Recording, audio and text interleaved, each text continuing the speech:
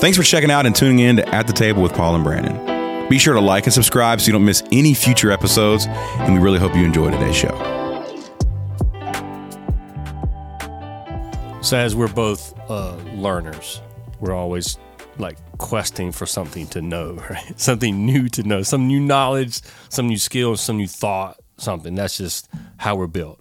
And it's fun. I love living life that way. I love, waking up in the morning expecting I'm going to know something when I lay down that I didn't know when I woke up. So it's just really cool. So I was listening to a podcast the other day, as I do all the time, and it was Lex Friedman podcast, excellent podcast. But he was interviewing this guy who's one of the world's experts on molecular biology and chemistry and that kind of stuff, evolutionary stuff. Like he's written a lot of books on that idea.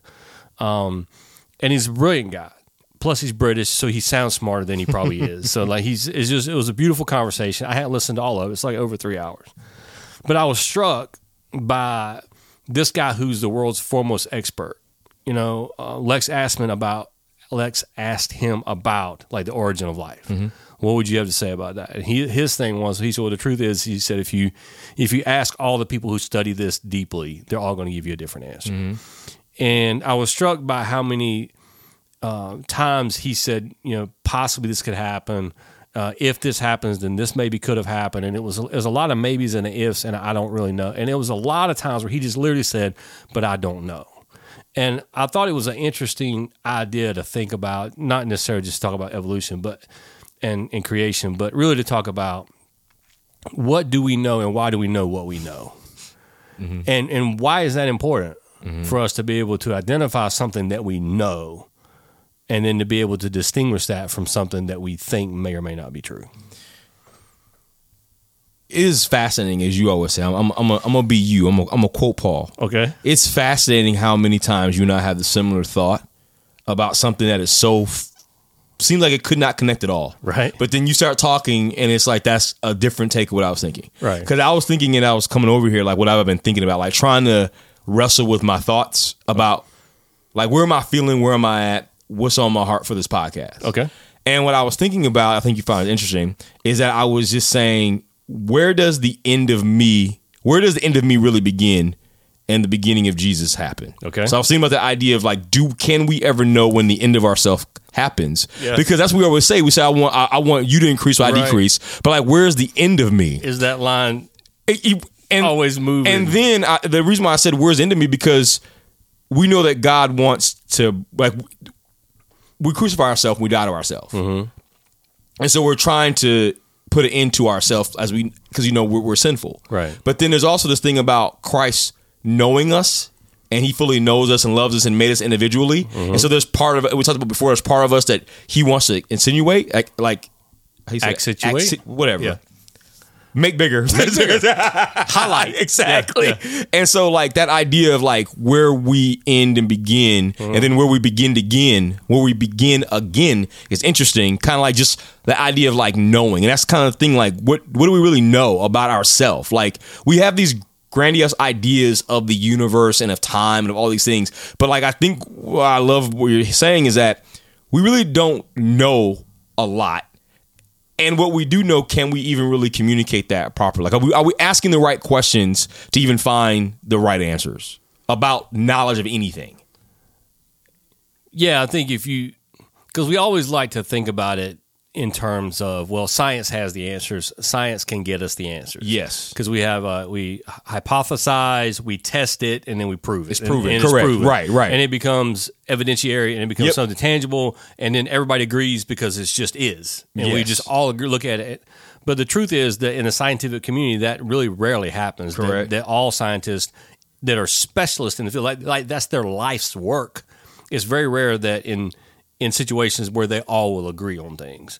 And I listened to one of the things I like about the Lex Friedman podcast is it brings guys who are at the highest level in the scientific world and gives us, people like me who aren't in that world, access to their conversations and their thoughts. And what's shocking to me is sometimes how much they can get tunnel vision because they just get into like their field of study and their theory, and then it's about them trying to pursue that and prove what they believe. Correct. And so not that there's something wrong with it. I'm just saying it just seems to me sometimes that there's a disconnect between what they claim to know, but also a lot of it is just what they think is true, what they think they know, and what they want to be true.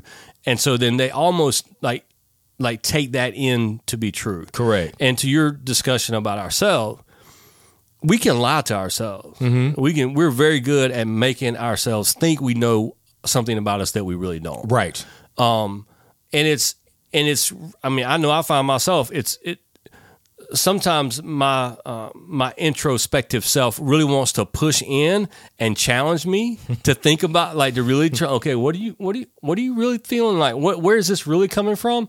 And then sometimes if I'm in the mood to deal with it, I'll deal with it. But a lot of times I'm not in the mood, and I just kind of push it down and I just plow on with like the facade, like the scientists. Like I'm just going on with what I think I know. So, But then there's some underlying truth that I really haven't nailed down. I really haven't gotten down and proved it about myself. And it's almost like there's this internal negotiation that's always going on between what I know about Jesus and then how I allow that to truly impact me and kill parts of me that need to be killed. I think that's the biggest thing that I'm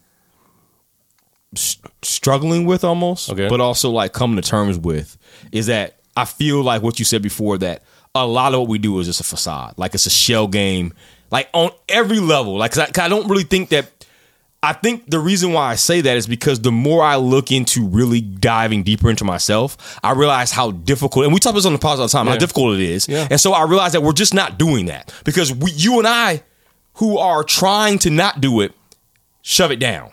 Yeah. So then how many people are just shoving it down or not even cognizant? Like you and I notice things all the time. We're just having a conversation a couple of minutes ago about something here that you and I would think, how could you have not seen that? That you just know that happens all the time. Yes. Like we talk about this all the time here. You look back at the podcast. People are oblivious. Yes. Whenever I'm out with my wife, one of the funniest things we like to do is just see how people in the parking lot are just so oblivious. Stepping up. I was picking up my son today. Yes.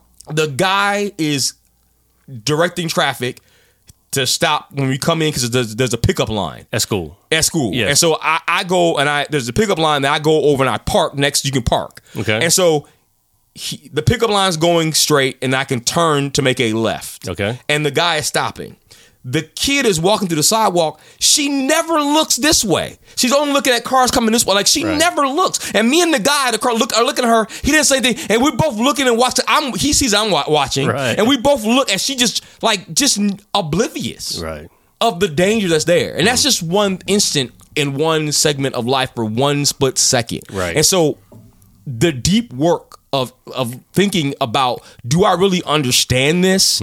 Do I really accept this? If this is true, what does this really mean? Because that's the whole point about this type of stuff. If this thing, whatever it is actually true that I've proven, then what's the result of that?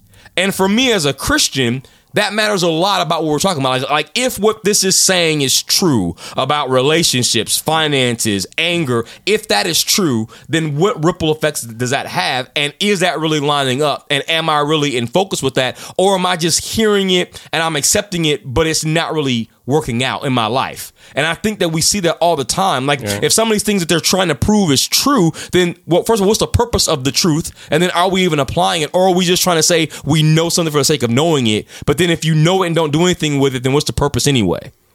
Yeah, I think what we know should impact what we do. You would think. Right. And because it's very clear to me, I see a lot of people, scientists included, who even things that they don't know affect what they do. Okay, right. And so certainly the things that we can nail down and say, yes, we know, they should affect us. Yes, right. You're right, yeah. I mean, like, I know my wife loves mayonnaise on her sandwiches. Like, I know that. There's no doubt about it. It's been proven. It's been proven over our marriage. Right. And so if I'm going to make my wife a sandwich, I'm putting mayonnaise on it. I don't have to ask her if she wants mayonnaise. Correct. I just simply know. Yes. I also know that my wife actually likes to put a little salt and pepper on the mayonnaise. You know she does. Before you put the sandwich. You don't just slap it together with the mayonnaise on there. You got to season that mayonnaise. Right. So how do I know that? Because of my life experience, and I've tested it and it's been proven. So there's things about that knowing that drive my actions. Yes. I'm not going to make her a sandwich without the mayonnaise and without salt and pepper on the mayonnaise. Correct. Because I know her, and obviously because I love her, and I want her to be happy. No, right. But it's more about like what I know. Like I have learned that, and so since I've learned that and it's been proven, it's been tested, It changes your behavior. It changes my behavior. Correct. And so I think the question for the believer is, what do we know about God? What do we know about Jesus? And has it impacted our behavior enough to where it's clear and evident that we actually do know it? Because that's the whole thing. It's like if the challenge is this, like if the church really believed what they believed, I would think that they would tell everybody. That's a powerful. But man, we don't. We don't. That's powerful. I mean, it's kind of like the. I was telling you about a quote I heard from Alistair Begg. He was talking about worship, and he was talking about people coming in and asking you like how you feel, like even like worship leaders saying, "How you doing this morning?" Yeah, right. He said, "Don't ask me how I'm doing." He said, "I'm doing terrible." He said, "Ask me what I know, what I know about God," because he said it's what I know about God that can draw me into worship, no matter how I'm feeling. But the thing is, to your point, that's probably the truest thing that we actually do know. Is how we're feeling in that moment. We're not probably honest with that sometimes, sure, because we still put that veneer on. Yeah. But I think that's what we go to as the base. Fine. Like we do know how we're feeling. Yeah. We sometimes we don't know what we don't also sometimes know how we should be feeling in light of the truth that we know sometimes. And I think that's the problem. Like we don't. It's hard to connect those dots. Like we don't know. Okay, I know how should I feel about this because of what I know about God and Jesus. Now that's the part that becomes profound. Okay, I think that's the thing that is difficult. Like that's the true. Like Paul was in jail. We talked about this at our staff. Paul was in jail and he wrote phenomenal book. Yeah, Paul was persecuted. Right, Paul was left for dead, and he had some beautiful things to say about how God, because Paul knew some things in his life that transcended how he felt.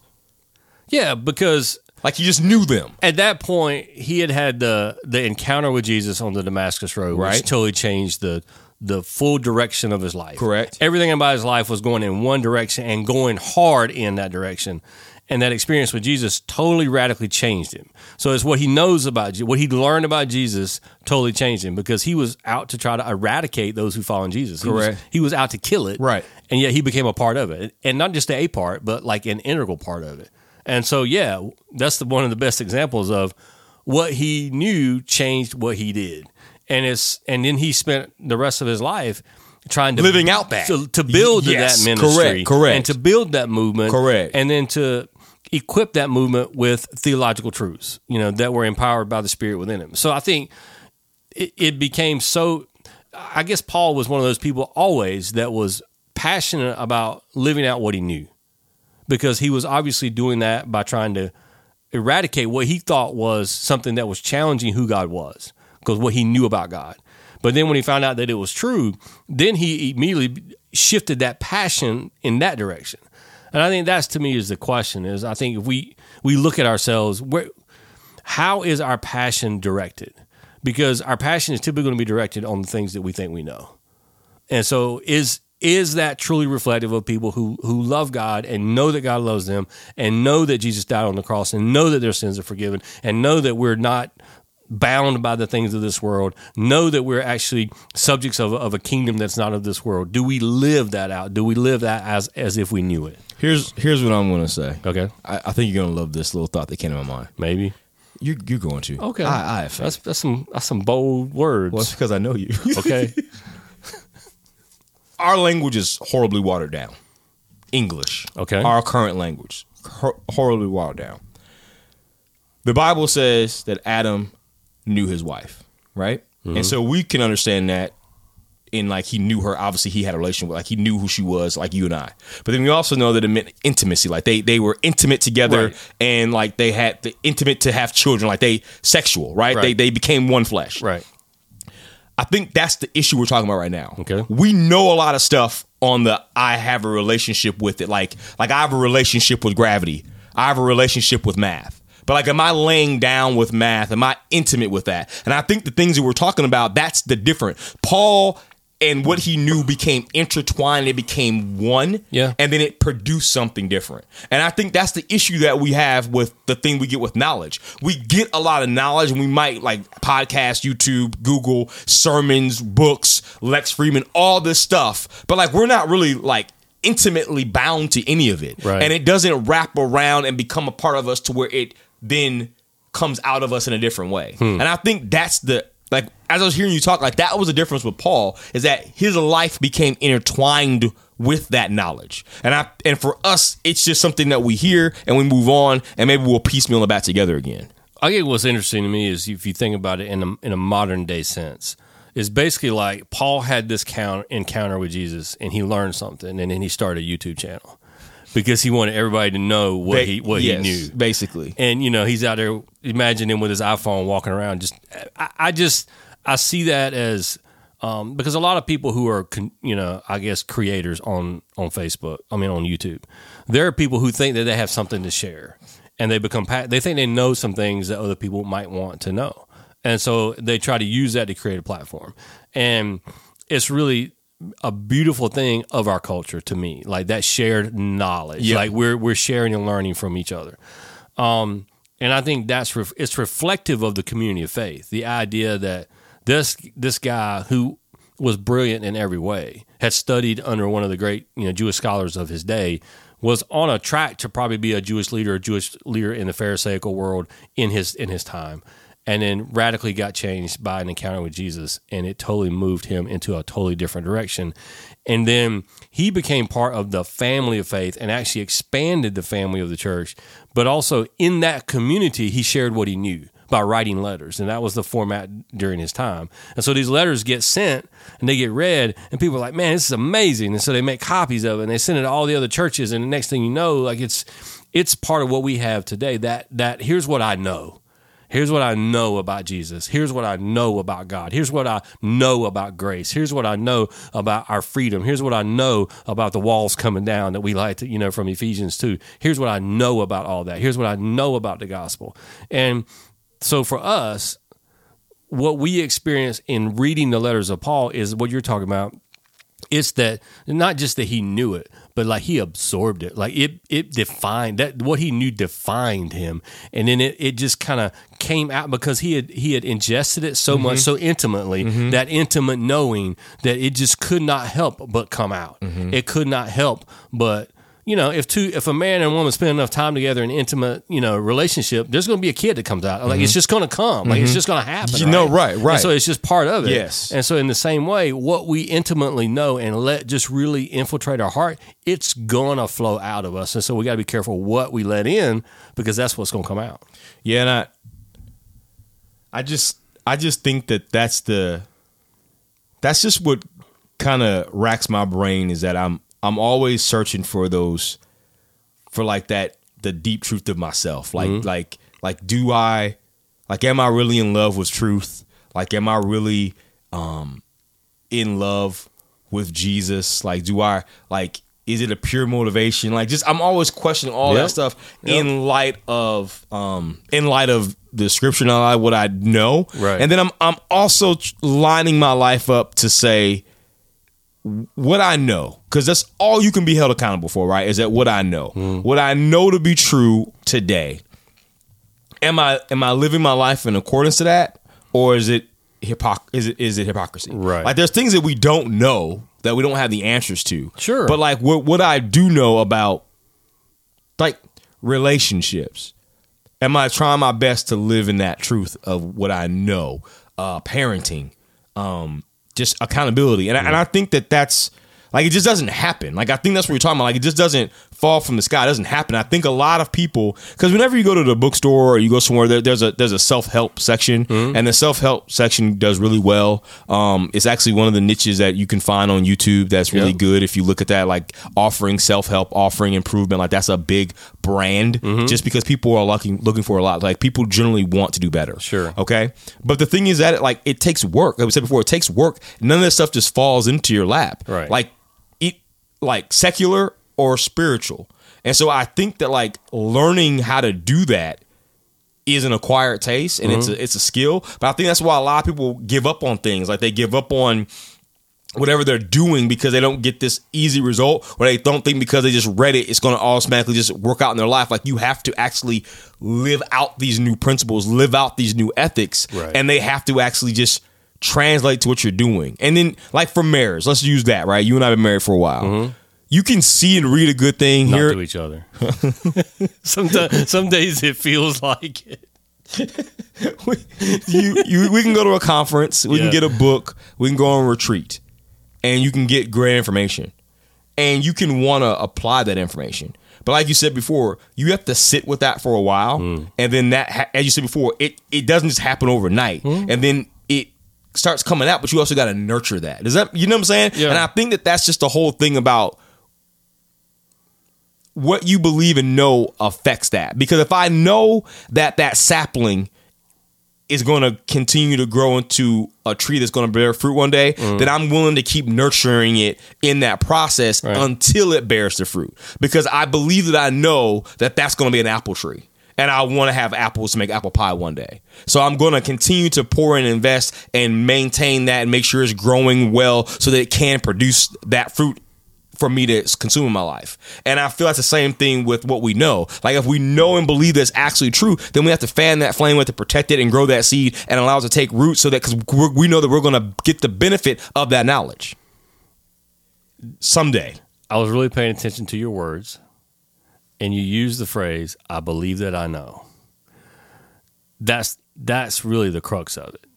You believe that you know that that sapling is going to become a fruit tree. You don't know that. You believe that you know it.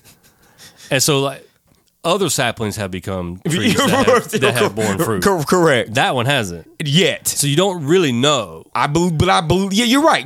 Yes, correct. But Yes. you understand it has the potential. That's correct. You know it has the potential. Yes. You don't know that it's going to actually produce fruit, but you believe that you know it, and so you're willing to. Yeah. That's where people get. That's true. You get to that place where you're willing to take that leap. And that's where we get faith. The idea that I'm going to step just beyond what I know to the next thing that I hope to be true. Yes. And right. it always is beyond what we know. Scientists do it all the time. So do you think, know this, but I believe that this might be true. And so if you listen to them long enough, they'll just start talking about the thing that they believe to be true as if it's true, as if they know it. So do you think that's what gets us caught up? Like, do you think that's going back to the whole thing? Yeah. That last step, do you think that there is something that we don't want to do that? Like, I think that like we get tripped up to say, okay, I just don't know if I want to believe and put faith in the unknown. I want to be 100% certain. So I don't know that this seed may ever become a fruit tree and produce fruit. So I'm just going to leave it alone. And Yeah. I'll go to the grocery store and get the apples that already been produced. Because there's a cost in nurturing that tree. Right. There's a cost in that. That's so true, man. And living for years believing that there's going to be fruit. Right. And not knowing. And I think that's the hardest part for some people, because no matter what discipline of life you're in, no matter what your career choice is, in the bigger things of humanity, there's always places where we just simply don't know. And there's things we're just not going to know. And so at some point, no matter whether you're a 100% atheist, there are things about our existence that you just have to believe in through faith. And it's not related to a religion faith for you. Like, atheism at some point can become its own religion. But I guess what I'm saying is that philosophy of life requires faith. To follow Jesus is going to require faith, because there's just some places where we get to where we say, I believe that I know. Thanks again for checking out this week's episode of At the Table with Paul and Brandon. Be sure that you like and subscribe so you don't miss next week's episode. We'll see you then.